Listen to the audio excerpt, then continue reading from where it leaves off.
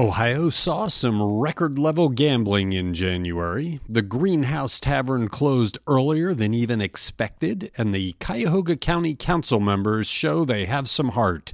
It's the Wake Up from Cleveland.com for Monday, February 10th. I'm Cleveland.com editor Chris Quinn.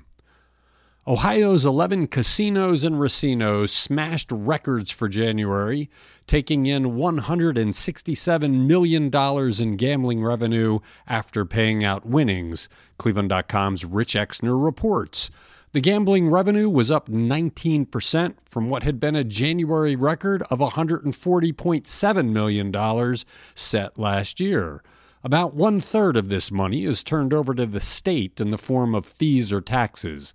Typically, year-to-year gains have been 5% or less, but last month was an outlier. A small part of the gain over 2019 could be attributed to an extra Friday, 5 Fridays in January 2020 instead of 4 last year.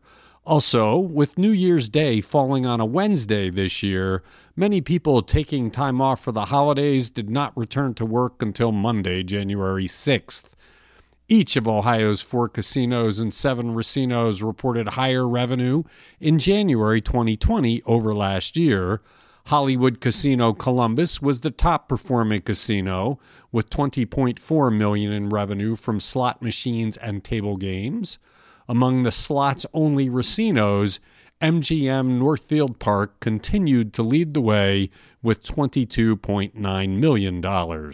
This was up from $19.6 million a year ago when MGM was still operating the facility under its former name, Hard Rock Racino Northfield Park. Revenue at the Jack Cleveland Casino was $18.3 million, up from $15.7 million a year ago. Revenue at the Jack Thistledown Casino in North Randall was $11.8 million, up from $9.7 million.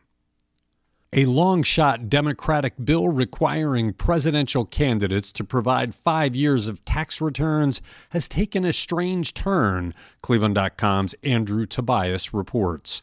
Republican state lawmakers amended it to require that presidential candidates share their birth certificates as well. Yes, it's the silly season. All 6 Republican members of the House Federalism Committee voted for the amendment, with the lone Democrat voting no. The tax return bill was developed with President Donald Trump in mind. He has famously broken political tradition by refusing to release his tax returns while running for office. The amended bill remains before the committee and is unlikely to ever be passed. Staff with the Legislative Service Commission, the nonpartisan research arm of the state legislature, noted it would be challenged on constitutional grounds were it to become law. But the vote is an example of some of the more off-the-beaten-path debates state lawmakers in Columbus undertake at times. Representative Tom Brinkman, a Cincinnati Republican, introduced this amendment, alluding to former President Barack Obama, a Democrat who was the subject of a persistent, completely false conspiracy theory that he wasn't born in the United States. Anyone planning a Valentine's dinner as the last fling with the Greenhouse Tavern will have to find another plan.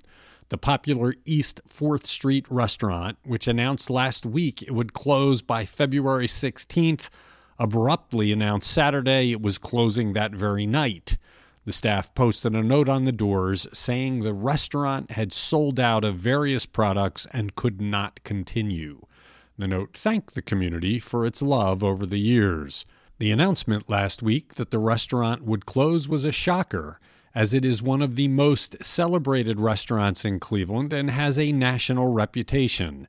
Chef Jonathan Sawyer, in an exclusive interview with Cleveland.com, said the issue came down to debt that he had amassed over the years and the fact that his lease was ending.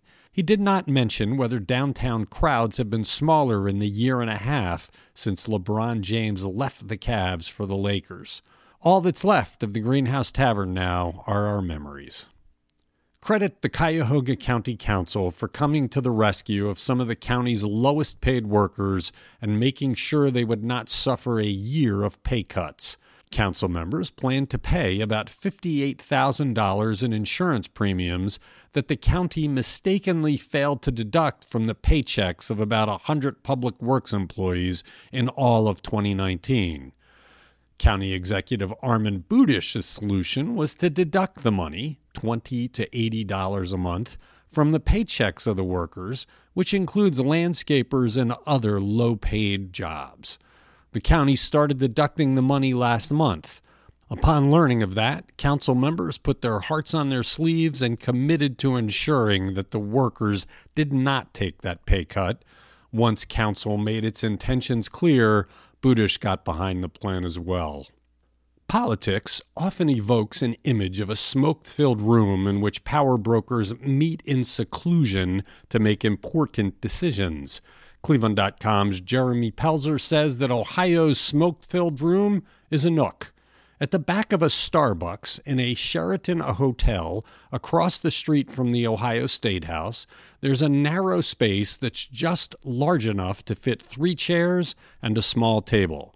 Jeremy reports that it's easy to miss when walking by it, but the semi-secluded area is where a surprising amount of government and political business gets done.